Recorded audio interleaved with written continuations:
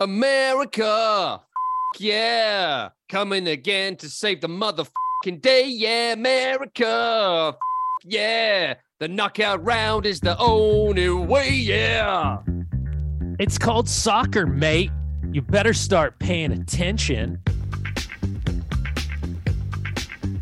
I mean, I do want to start the Week in the Tackle Podcast World Cup special, Tom Rennie and Brian Dunseth with you, with congratulations, hearty and genuinely felt to our American fans who have done a lot to build up the game of football in America. So much so you've named all of your team's football clubs. But I've got to mention this because I don't really get it. I got it when you were doing It's Called Soccer Against England because of the England-America sort of banter thing. I got that. It was quite funny. Yeah. When you had your weird Confederate guy with the drum, you know, bang, bang, bang, vote Trump at the front. That was very funny.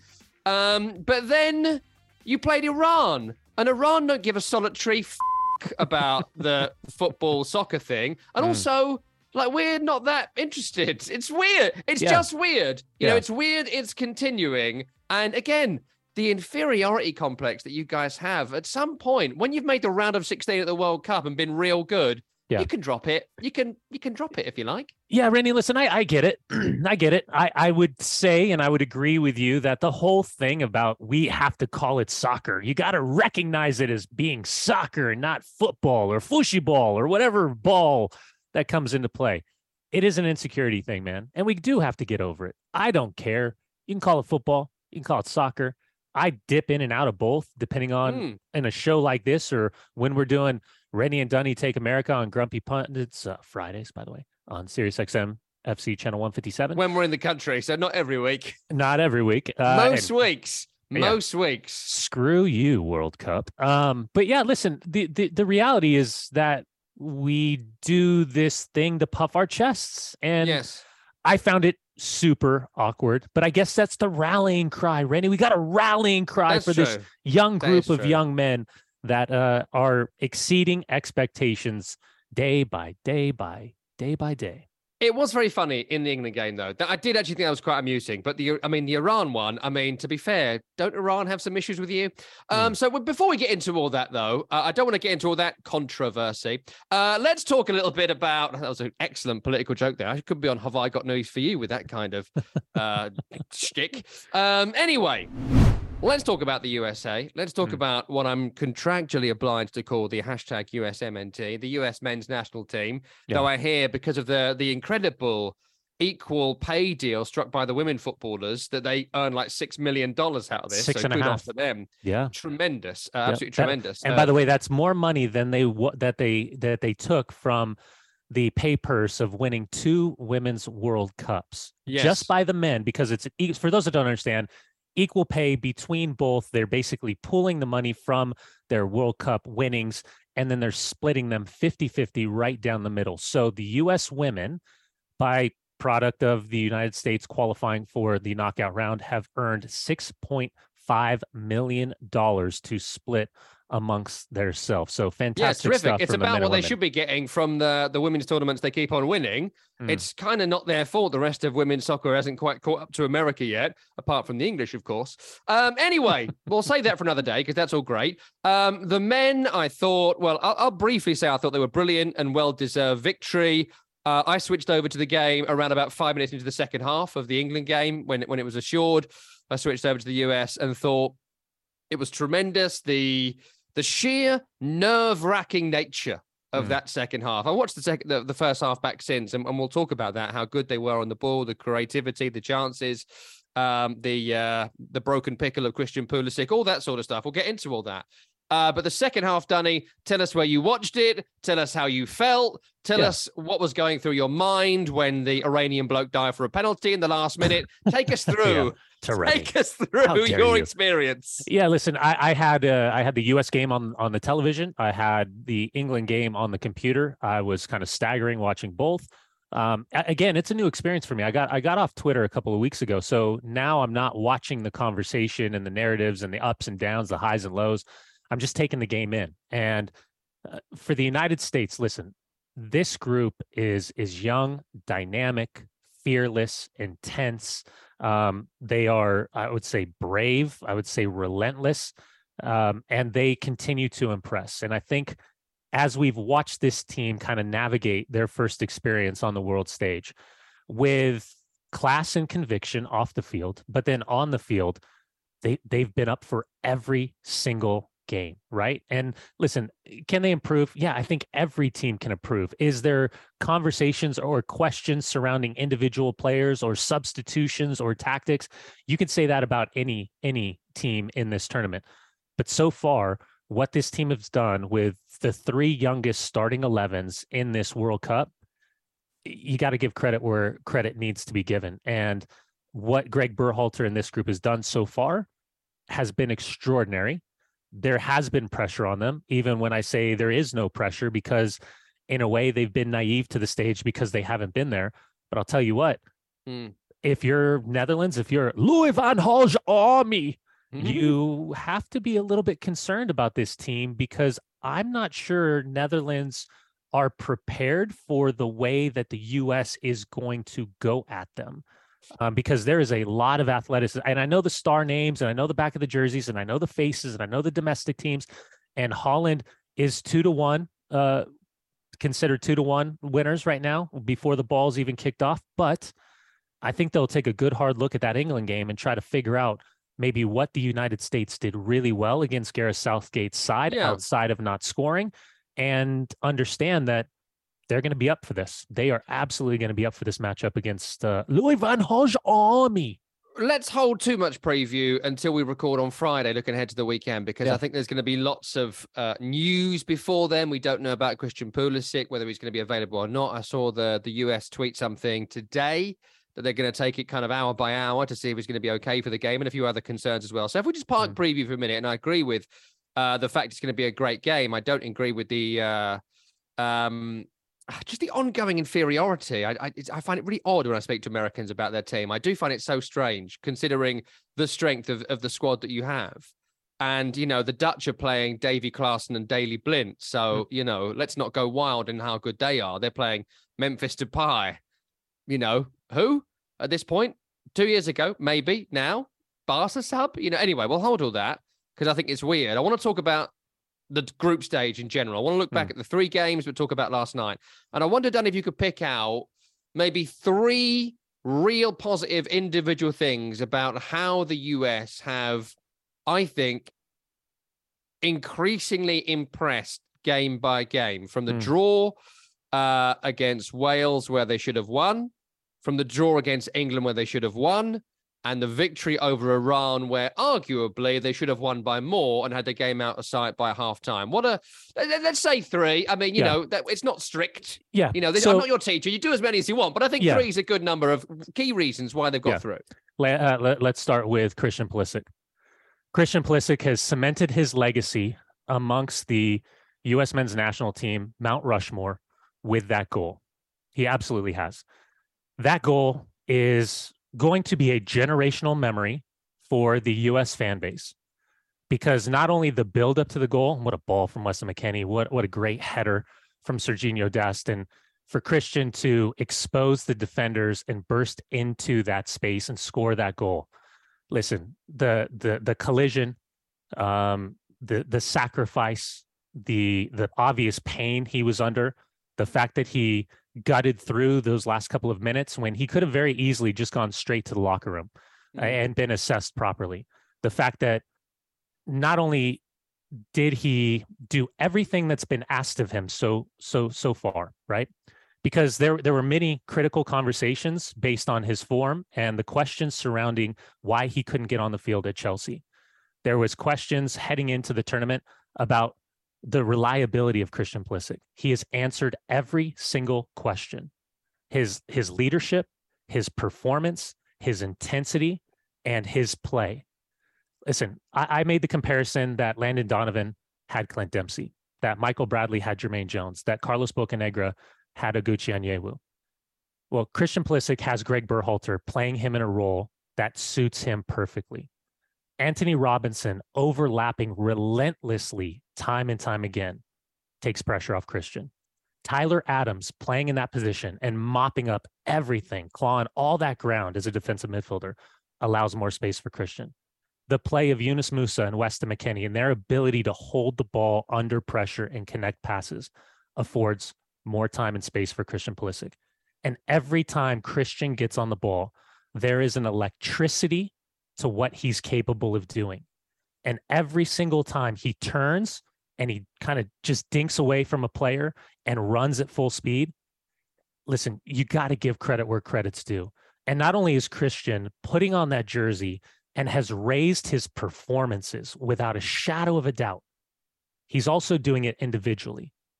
And I think clubs around the world will be looking at him and wondering what his availability is based on what's transpired at Chelsea.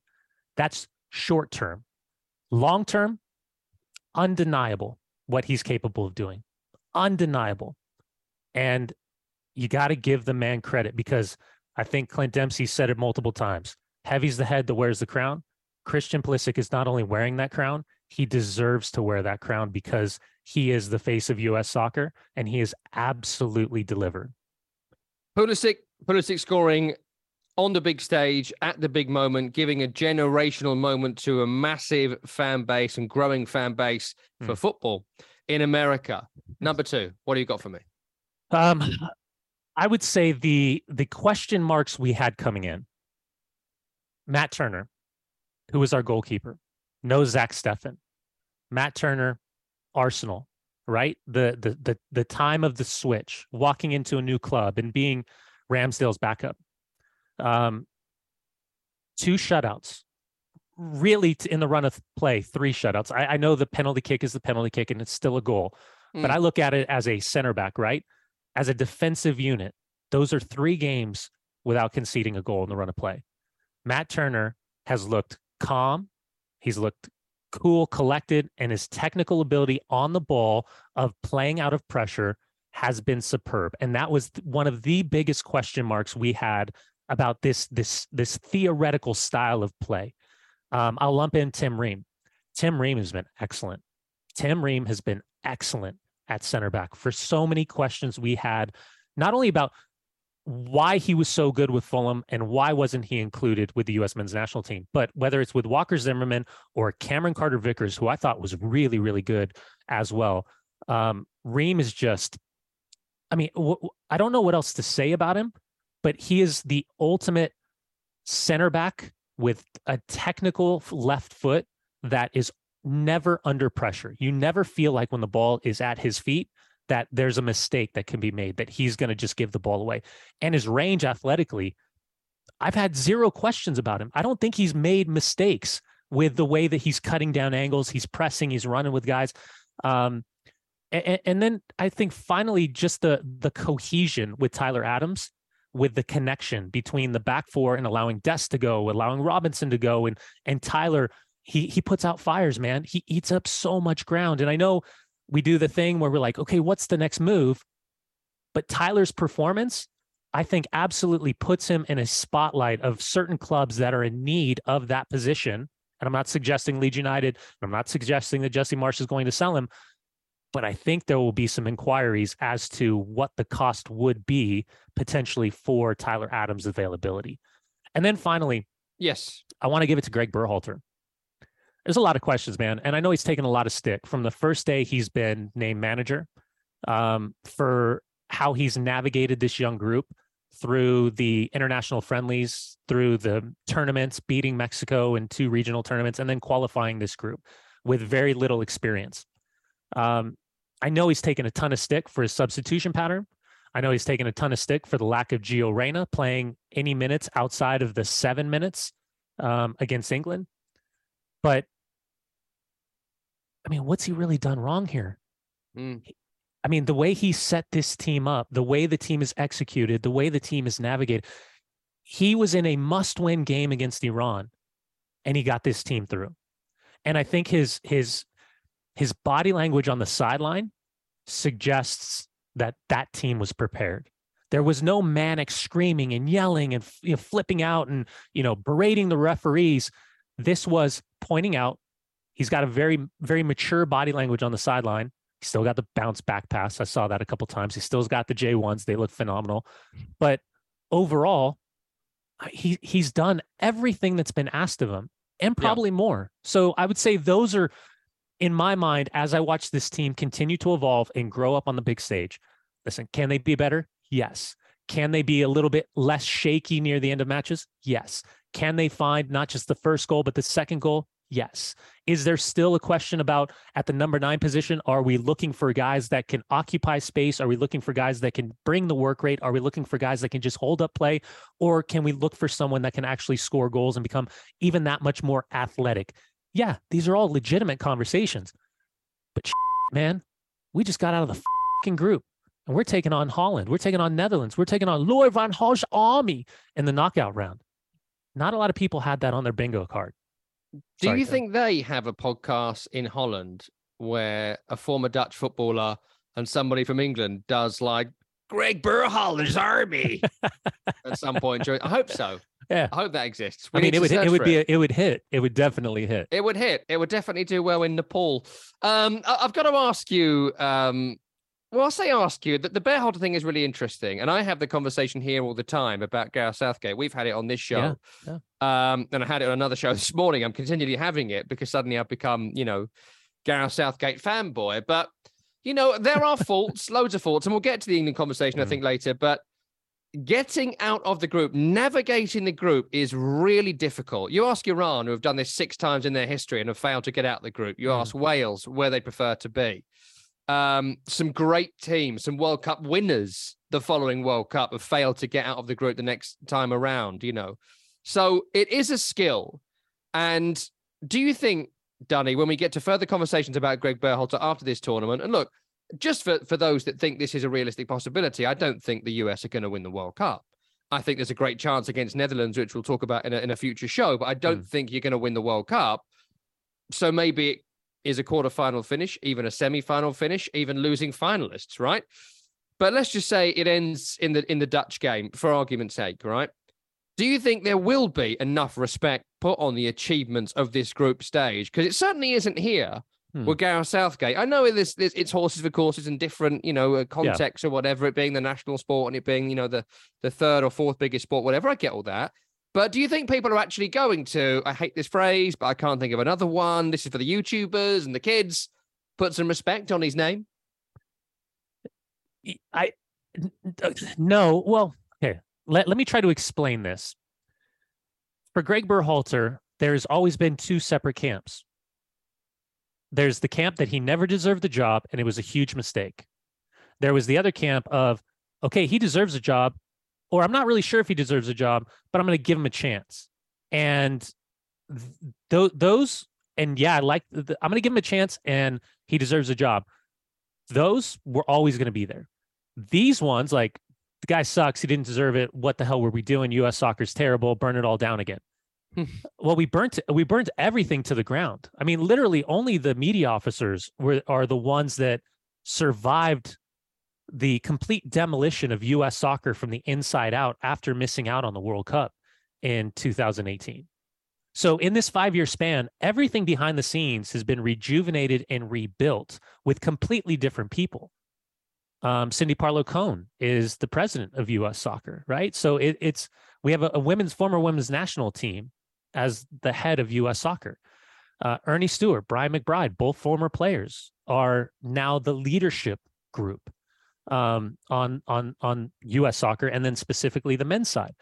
So for Greg, listen, I want him to earn the respect of those naysayers. And I think the further we see the progression of this team at this World Cup, that will definitely help him.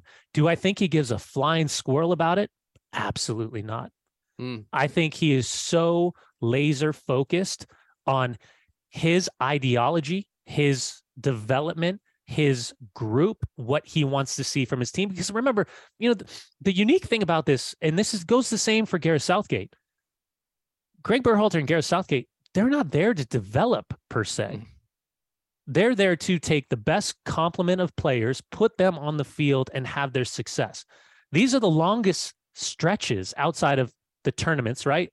The Euros or the Gold Cup or any of the Nations League, all that you're actually going to have your hands on these players.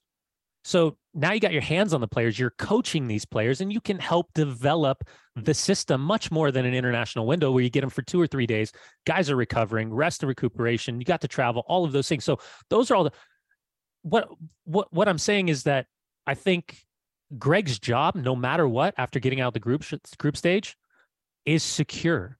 He is going to have the benefit of the doubt of the decision makers behind the scenes to continue this in the buildup to the 2026 World Cup that's being hosted in conjunction with Mexico and Canada in the United States. I kind of have a quick bits I wanted to talk to you about before we do a few minutes on England. Regular listeners to this program and to Grumpy Pundits and the various things I do will know this. And people were texting me this last night on at SiriusXMFC on Twitter. It's a great social media platform, Danny. You should try it before it burns to the ground. Offside. Offside in the modern world with technology and computers and calculators and spods running the game as opposed to people who, like football. Our overlords at Skynet who run the offsides. It should be from the feet. Offside should be from the feet because defenders lean forward when they're running. They're aiming, often looking forward towards the ball that's coming to them, whereas the attacker is running towards the goal, so they're leaning forward. So often you'll get a knee or a shoulder or a head offside, which are currently under the laws parts of the body that can play the ball. But there is a certain conjecture there, even with the chip in the ball and all that sort of stuff they do now. And I wonder, Danny, if I might have got several thousand, if not million converts last night when a beautiful ball is played down the left channel to Tim Weah, who what a ball, what a finish, converts incredibly with this gentle, delicate poke into the bottom corner past the goalkeeper. And it's taken away because his knee and thigh and shoulder were offside, whereas I think that benefits the defender and defensive line too much, considering, of course, the top half of their body's going to be offside because that's how people run. You lean forward and they're not leaning backwards. And so that's always going to happen. If you do it from the feet, the US are 2-0 up, as they should have been at halftime anyway, and we could have had a nice chill during the second period. Well, and there's a couple goals in this tournament that would fall into this category. Lautaro Martinez and getting the second goal for Argentina against Saudi Arabia. Don't pretend you care about them. Don't pretend. I do. This like is the one you care about. Don't like go on about Argentina.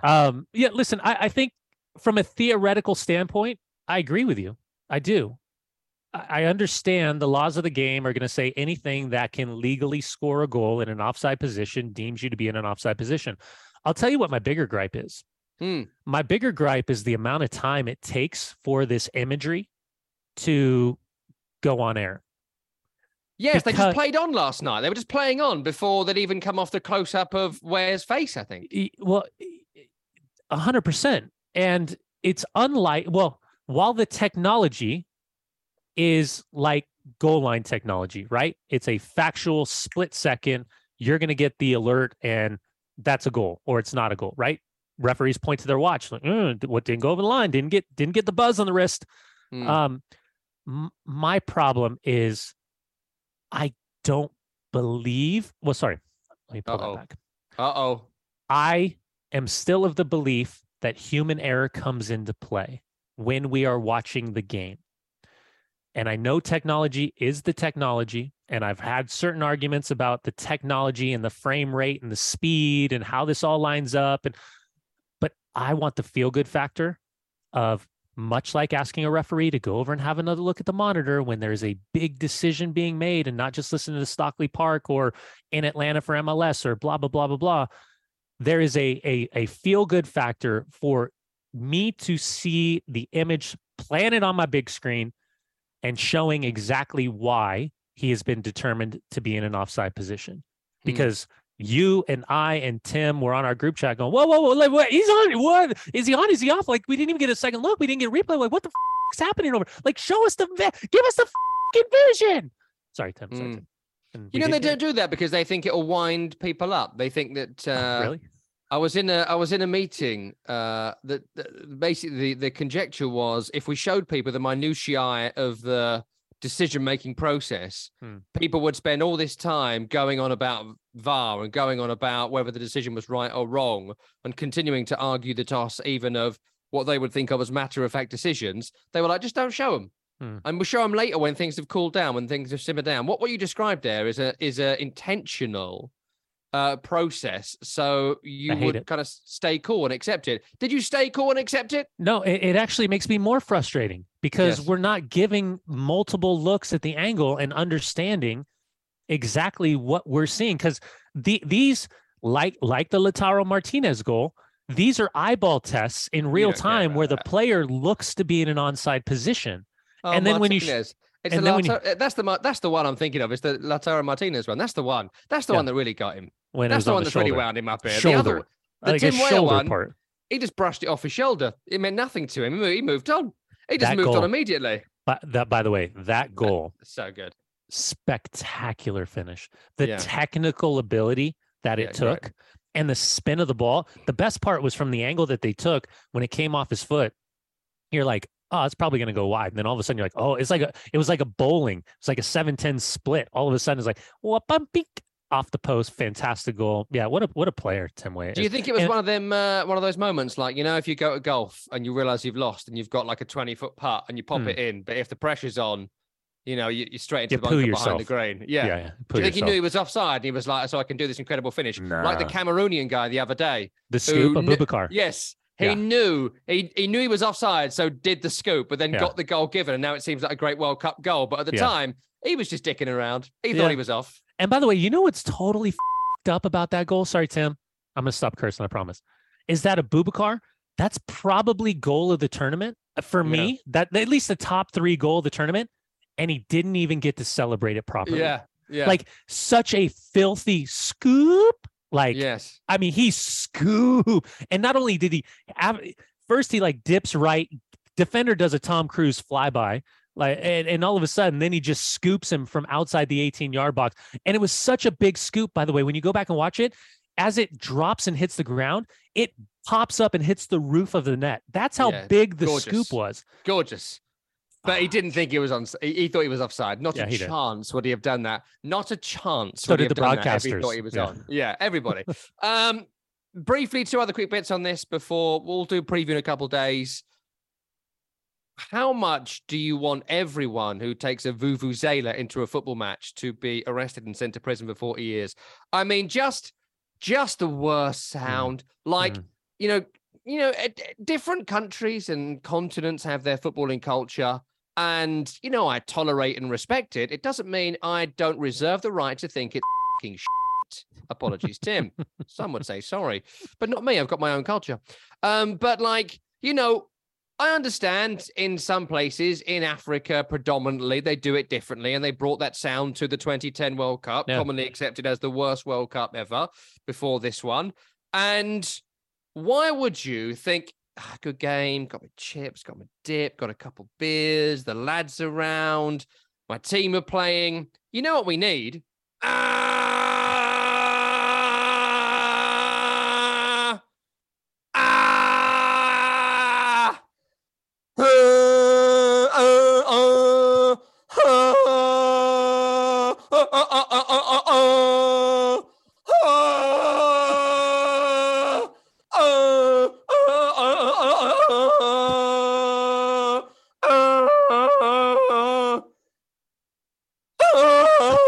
Like, do we need it, Danny? Is really my question. It reminds me of like when you're stuck going into like the Lincoln Tunnel and there's a ton of traffic and everyone just starts honking their horn and it's just the noise echoing and billowing around, and you got a truck drivers doing it and he gets in the mix. You got a local metro bus doing it as well.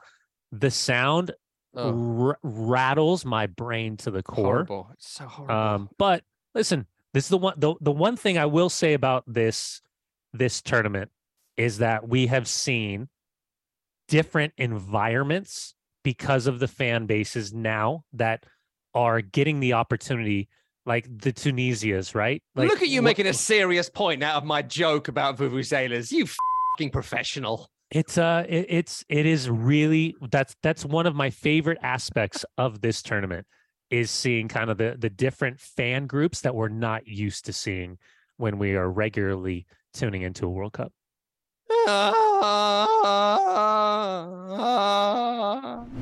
So England were all quite good as well. I do want to mention the other games in the group. I mean, there's not a great deal of discussion to be had on England, apart from the fact that, again, I think they navigated the group stage very, very well. Gareth Southgate, the manager, has a lot of respect from me, at least, because of it. There were no great stressful moments in the group stage. Were they outplayed by the US? Yes, they were. But did they play anywhere near their best? No, they didn't.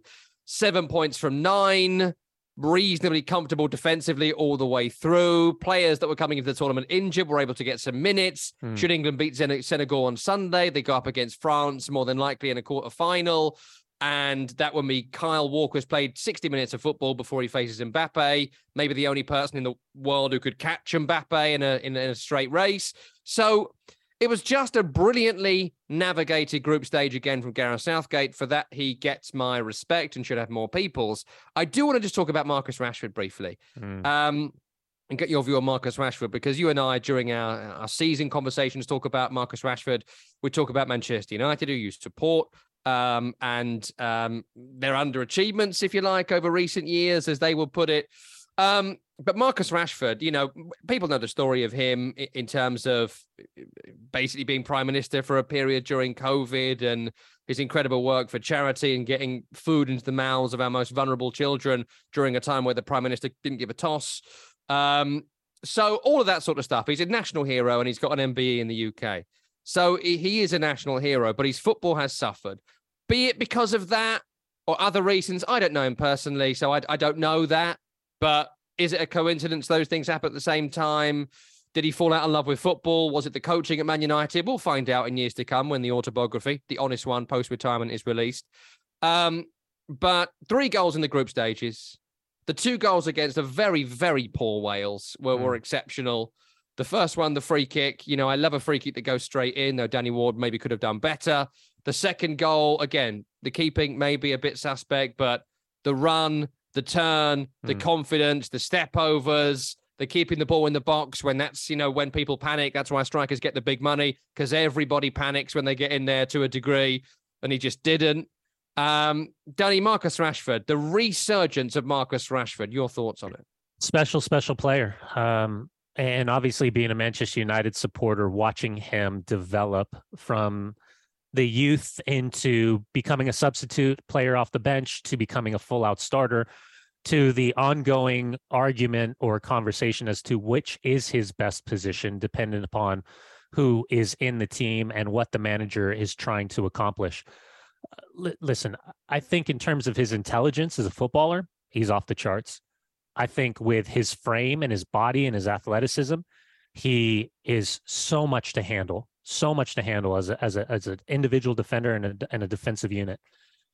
His technical ability, left foot, right foot, he can get himself out of trouble. He can combine. He's got the flicks, the tricks, the step overs. He's got all of it. And I think the other part that he deserves credit in is that he slows down in the box. You know, like when he gets in and you get that we see a lot of young players, or we see a lot of attacking players that are really good players. You know, they just can't slow down and pick their spot, you know, reference point where the goalkeeper is and pick a side. And so I think what he's done off the field just adds to the legend of who he is.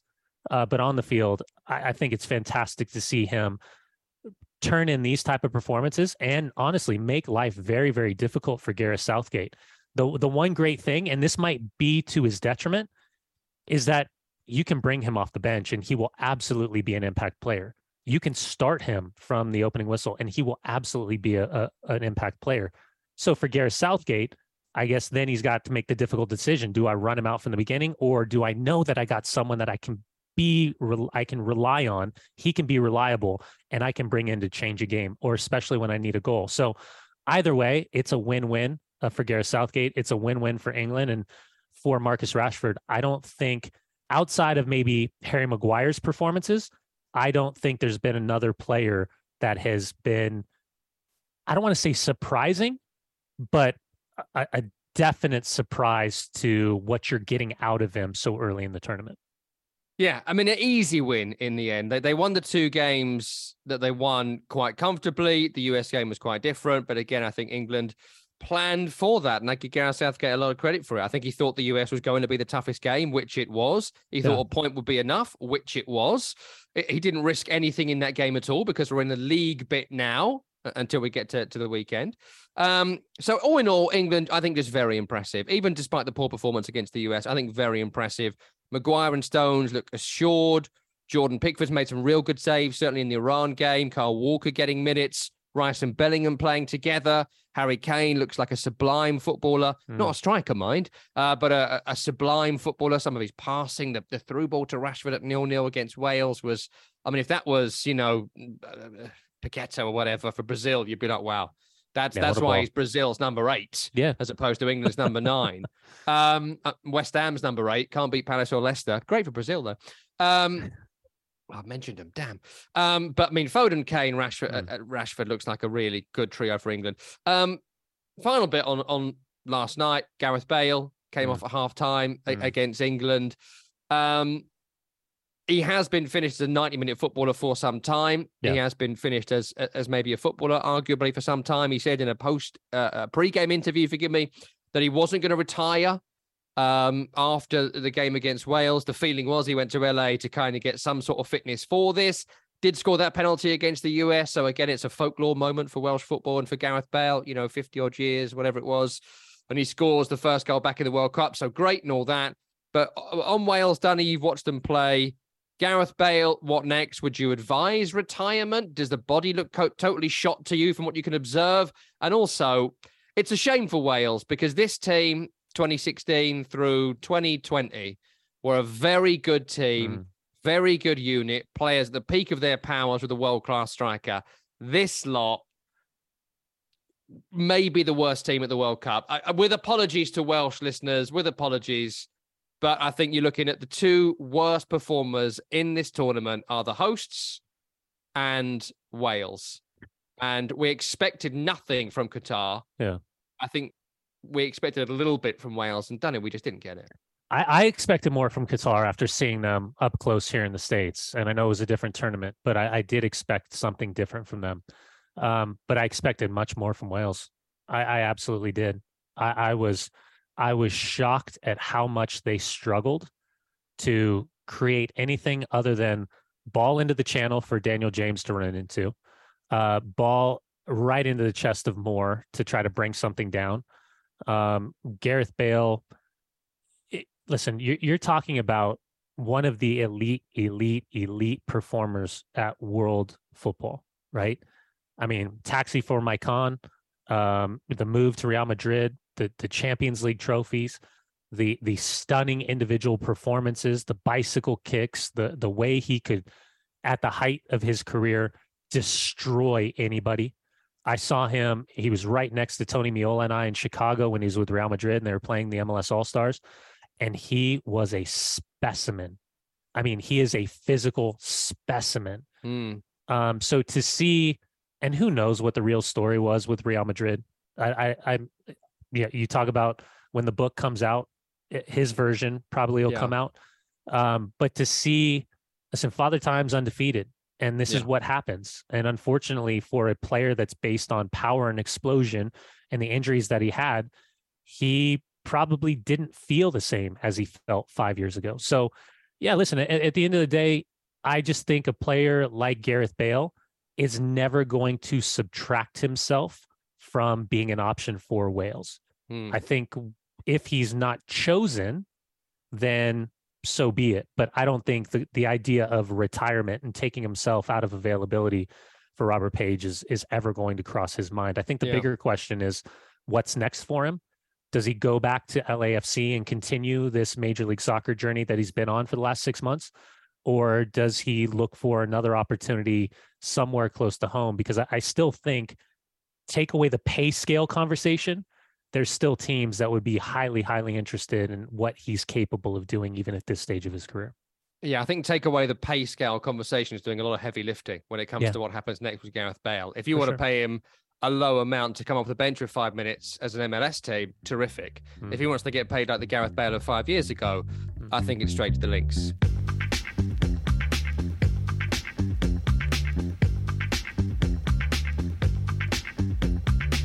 Week in the Tackle is part of the SiriusXM Sports Podcast Network. If you enjoyed this episode and want to hear more, please give us a 5-star rating and leave a review. Subscribe today wherever you stream your podcasts.